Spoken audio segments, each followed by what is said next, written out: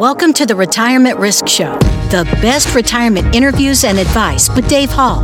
Learn strategies to help you reduce and even eliminate the risks facing your retirement.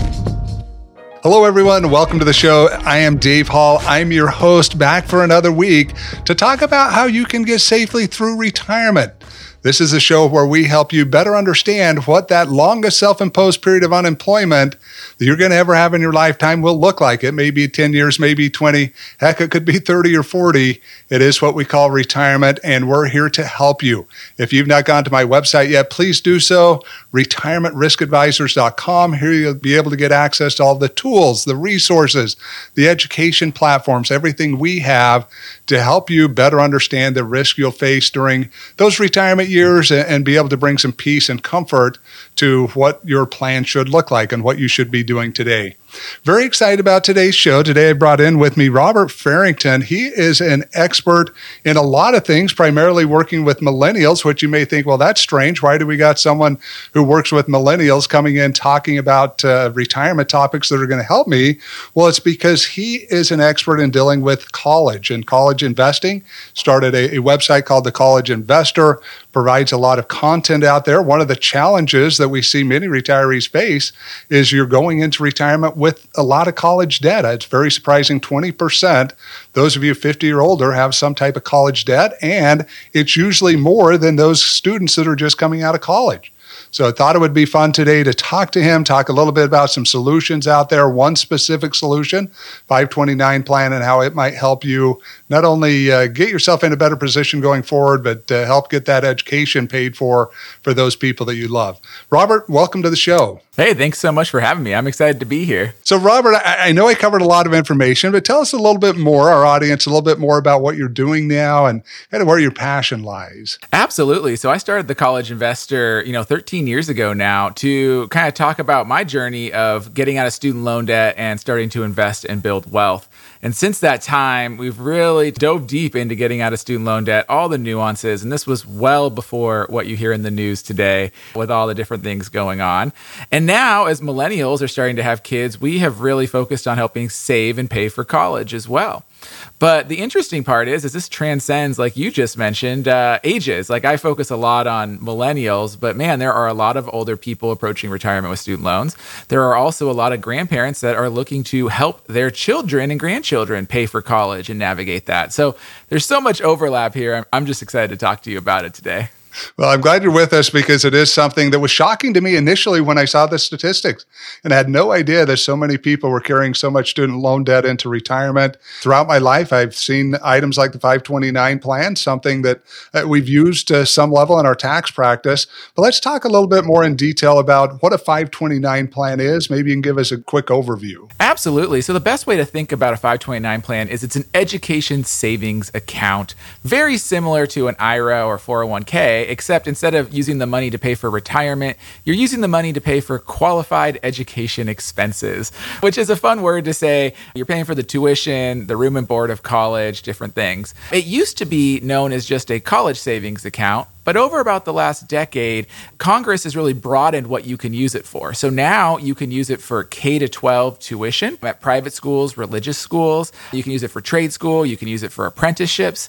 And you can even use $10,000 of it for student loan debt one time. So the amount of qualified education expenses continues to grow. And so it's really becoming a very versatile account for hitting a bunch of different purposes in this big education bucket. And who are you seeing set these up primarily? Is it someone setting it up for themselves? Is a parent or a grandparent setting it up for a child or a grandchild? That's exactly it. So it's mostly parents. So the account has an owner, which is usually a parent or a grandparent, but it could be like an aunt and uncle, something like that as well. And it has a beneficiary, which is the child or the student, the future student, right? Because they're usually young. And, I would say most accounts, probably 60% or so, are opened by the parent, but you actually have about 30% or so that are going to be opened by a grandparent or relative like that.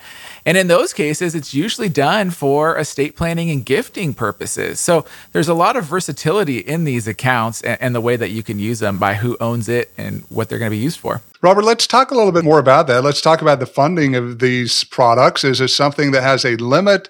How much can go into these on an annual basis? And is there a one-time gift that could be larger than what the annual amount typically would be? I mean, you hit it, right? So just like everything, we are handcuffed by how much we can contribute to these plans. And so you are bound by the annual gift tax limit to these plans. And so as we're recording this, that's $16,000 a year. But, if you're listening to this in the future, it might go up. So just realize it's the annual gift tax exemption limit. That is what you can contribute. But you can superfund these. You can contribute 5 years of contributions all at once. So if my math serves me correct, that's $75,000 as of right now.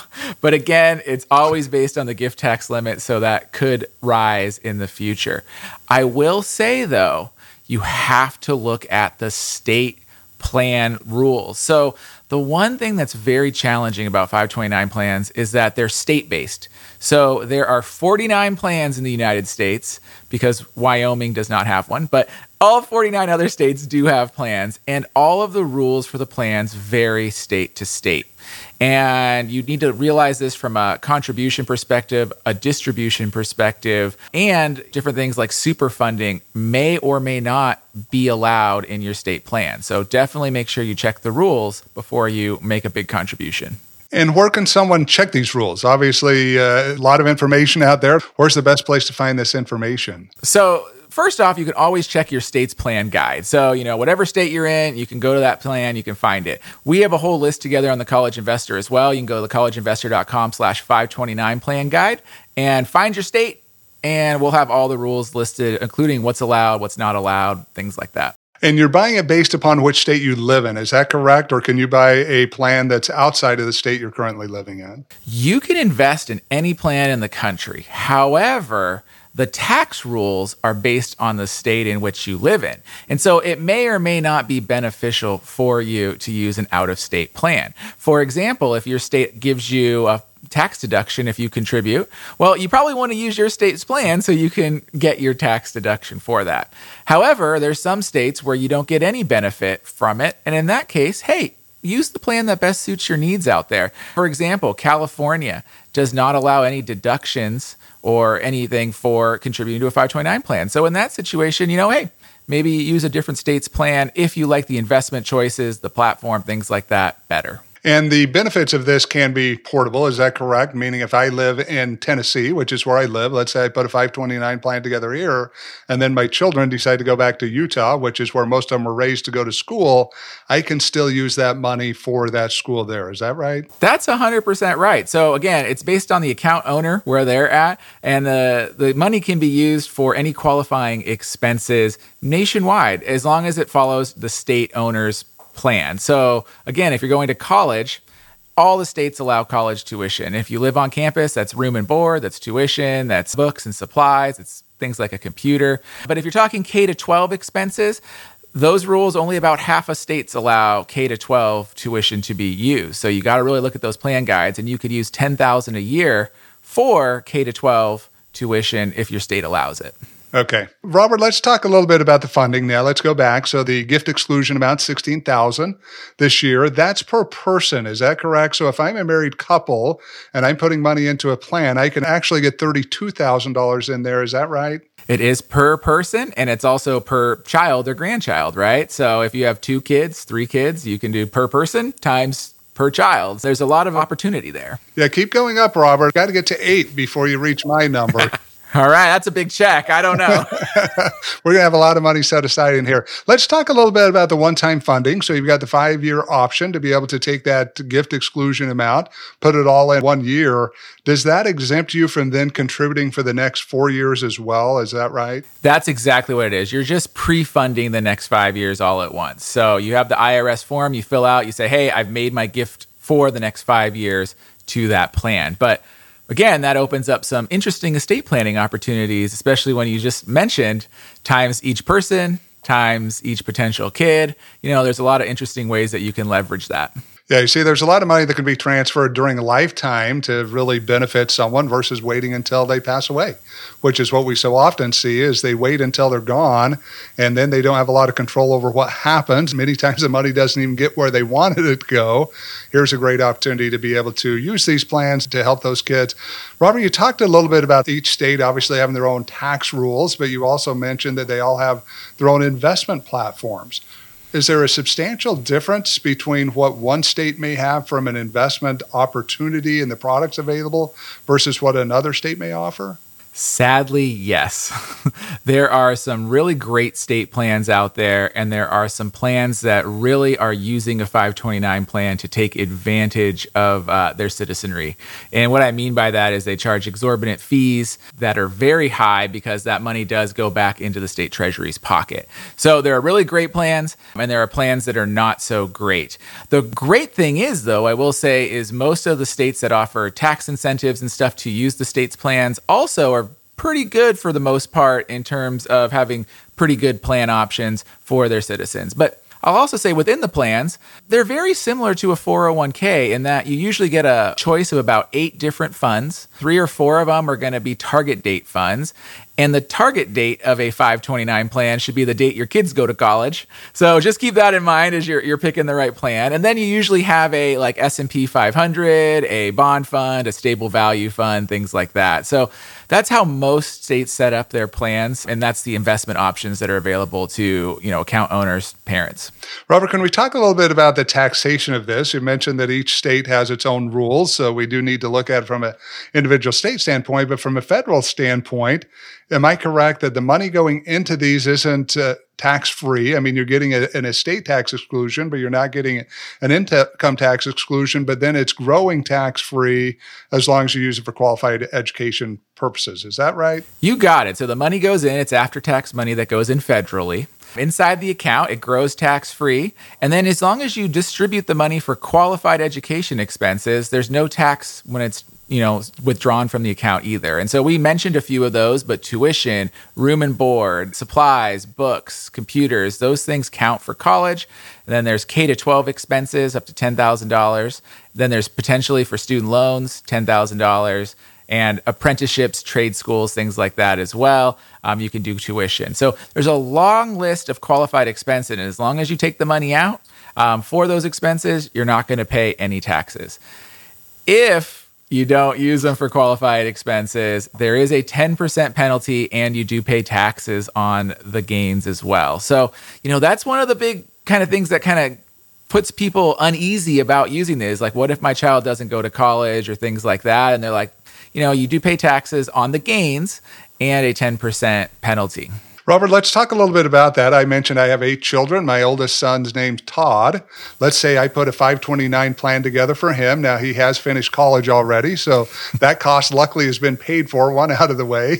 But if I were to have a 529 plan put aside for him and then he chose not to go to college, do I have other options with that money besides just pulling it out and paying the penalty and the tax? Absolutely. So first off, if you as the account owner can change the beneficiary. This is hard because there's a lot of psychology in this and how the families set up their money and how they talk about it. But you could send some of that money to another beneficiary, so another child, something like that. You can also change the account owner. So maybe Todd is now grown and he didn't use the money. Well, maybe you still wanted him to have that money. And so you could make Todd the account owner. And now Todd could change the beneficiary to his future children or leave it as himself for a while or a spouse or things like that. So, the money can actually stay in the 529 plan almost like an education type trust vehicle because you're only paying the taxes and penalties when the money leaves the account. So that to me is always the worst case scenario. Is there other scenarios where you can transfer the account, change the beneficiaries? You also have vocational school, apprenticeships, a lot of different things. So if your child doesn't actually go to a 4-year college, there still might be a lot of opportunities to use the funds as well. Robert, what about advanced degrees? Going to be used for a master's or doctorate degree? 100% it can. It can be used for that tuition. If they're a full-time student, that room and board comes back into effect. So definitely an opportunity there as well. Yeah, if you look at this, folks, you realize there's a lot more flexibility here than many people realize, but also a lot of homework to some level it needs to be done. I don't mean to overwhelm someone going through that process. Really shows, Robert, where you come into play. Yeah, that's the hard part. Yeah. Yeah, I assume you've seen people make a lot of bad decisions as they've gone through this process. Well, it's just hard because, like you said, all the states are a little different. There's nuances. I will say the one thing is that the definition of what qualifies continues to expand. So I think that really does help a lot of families and encourages them to save. And, even in light of recent things like student loan forgiveness being done, nothing is really changing for the future college students these days. Like, college costs are still there. They're continuing to rise. So if you're on the fence of, whether I should save for college or not, it's probably still a good idea to save for college or save for education or put this money aside for them. Yeah, the cost definitely is not going down when we look across the board and what college is going to be costing our kids and our grandkids. It appears it's only going to continue to go up. More than 50% of CPAs will run out of money in retirement, and this number is projected to grow because of risks like inflation, increased longevity, and rising healthcare costs. Retirement Risks Advisors has the perfect solution to help CPAs make their money last as long as they do. Learn more by signing up for our flagship webinar, Getting Safely Through Retirement. In this webinar, we share the top 10 financial risks CPAs will face in retirement and what can be done to reduce or eliminate each risk. To get started, visit retirementriskadvisors.com/safe. Robert, let's talk a little bit about student loan forgiveness. Obviously, you cover all aspects of this, not just 529 plans. What are your overall thoughts of what's being done right now, the forgiveness that's being offered? I know you guys have run some surveys, get some opinions from other people. Any thoughts you can give us here? Yeah, absolutely. So first off, it's not a law change. It is an executive order to forgive $10,000 to $20,000 in student loan debt. And I think the hard part is it's not really great higher education policy. Does it help people? Absolutely. Some people will benefit from this. Some people will see a good amount of relief because their loan balances could be totally forgiven. But it really doesn't change the math for those saving for college, those currently in college, those dealing with repayment. It doesn't fix the system, right? So we're spending a lot of money and we're not fixing college costs. We're not changing the student loan borrowing system. We're not making higher education more accessible or, really achieving any type of public policy good or goals here. So, it's very challenging. I think we can't dismiss that it helps people, and I will gladly help anyone try to navigate getting their $10,000 because I think it's essential that no one pays more to the government than they should, whether that's taxes or student loans or anything. But at the same token, it really doesn't help anything to fix the system in a way. Robert, do you have any thoughts on your own side of what would fix it? Anything that you've thought about as you've gone through this process, working with thousands of people, what the solution really is to get us back on track with our higher education? Yeah, I think it's holding schools accountable to their outcomes, but also realizing that it takes a lot of times for outcomes to be realized. So what we would advocate seeing is continuing to expand programs like public service loan forgiveness and different loan forgiveness programs, which might sound a little crazy, but you have to realize that public service loan forgiveness gives you loan forgiveness of any remaining balance after 10 years. So these people have worked in public service for 10 years. And then if there's any balance left on their loans, that's what's forgiven. And to me, that's a great incentive. You go into a career or a job or work for 10 years and you're paying on your loans for this period of time. If there's a balance left, yeah, that's like a bonus. Let's forgive that. But part two of that is who pays, right? And to me, the best payer of that forgiveness should be the college or higher education institution that originated the loan. Because they're the ones that, for whatever reason, the outcome didn't materialize. You charged too much, you didn't deliver on your promise, and so you're the one that should bear the brunt of it. The cons to that is, we will see schools go out of business, and we will. But on the flip side, these schools have the data. They know their default rates. They know who pays. They know who doesn't pay. The data is all available. You can find it too. If anyone's curious, you can go to collegescorecard.edu.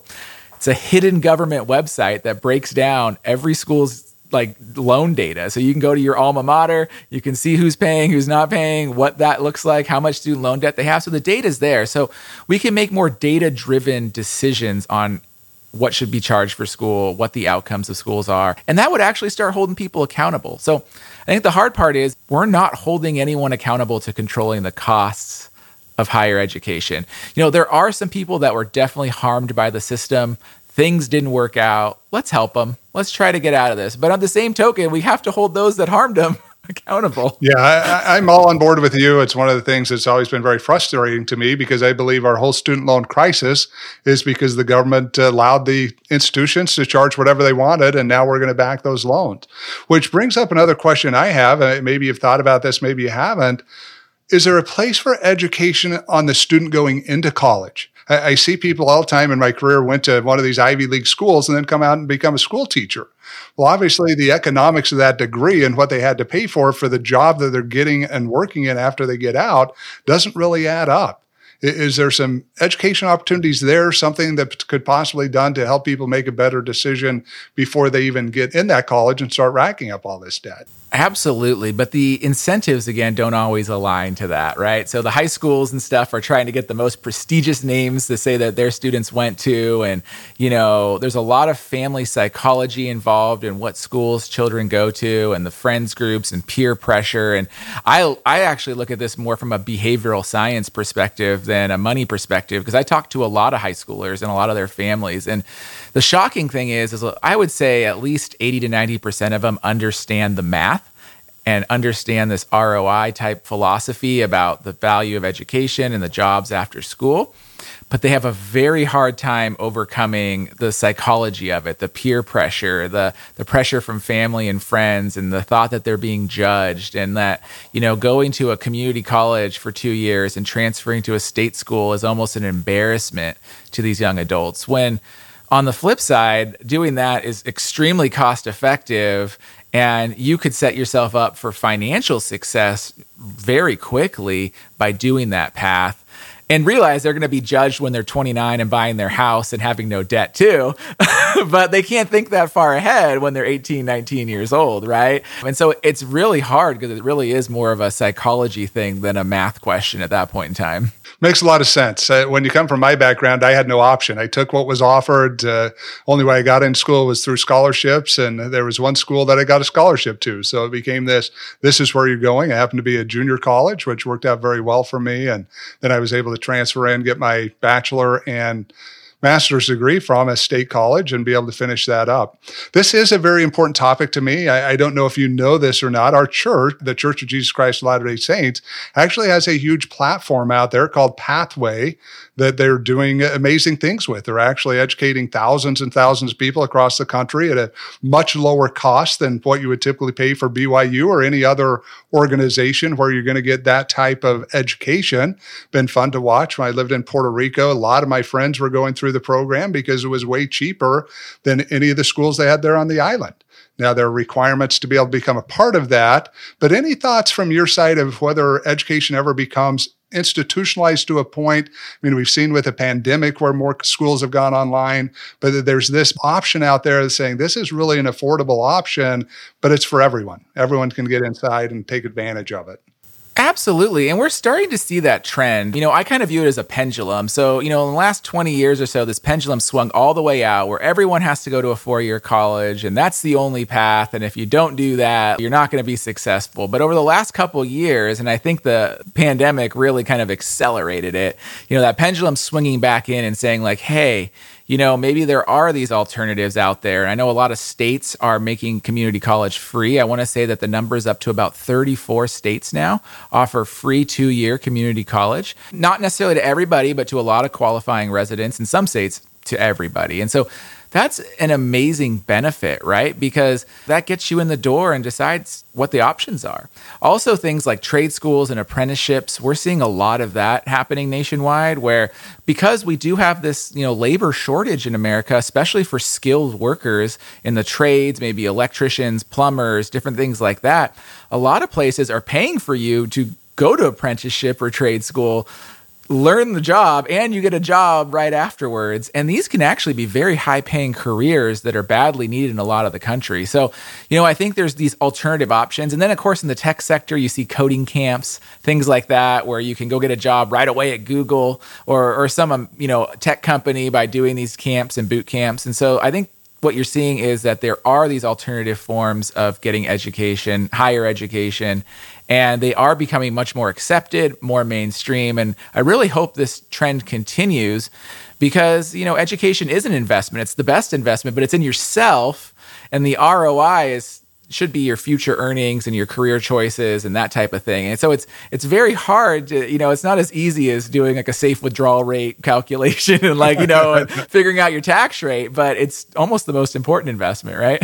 Yeah, it really is. So when you look at the amount of money you're going to make through your job versus what you're going to end up making in your investments, for most people, your income is going to far exceed anything you could ever make through the other accounts. So, but a lot of us, it requires that education. And what's that education worth to you? And how can you get into the education at a reasonable price? I know for myself, right now, I'm getting my CFP. There's a ton of organizations out there that are offering it, but the price is hugely different.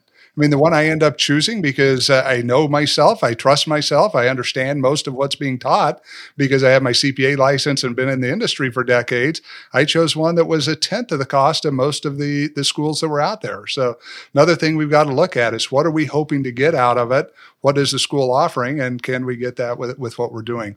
Robert, I know I went down somewhat of a rabbit hole here. I want to quickly go back to the 529 plan as we wrap this up, just see if there's any final thoughts, any recent changes that have happened that we should be aware of as we look at these 529 plans as an option to not only do some estate planning for ourselves, but also to start getting that college paid for in a better way. Absolutely. Well, you kind of hit the nail on the head there with recent changes. And so starting next year is what's known as FAFSA simplification. So free application for federal student aid, which that is, the FAFSA is what qualifies students for grants and scholarships. It's also the application for student loans. But one of the big nuances for this is that it looks at your income and your assets, including potentially 529 plans. And so one of the drawbacks historically has been if you have a lot saved for college, well, guess what? You might not get a lot of financial aid because they're looking at it and saying, hey, well, you have a lot of money.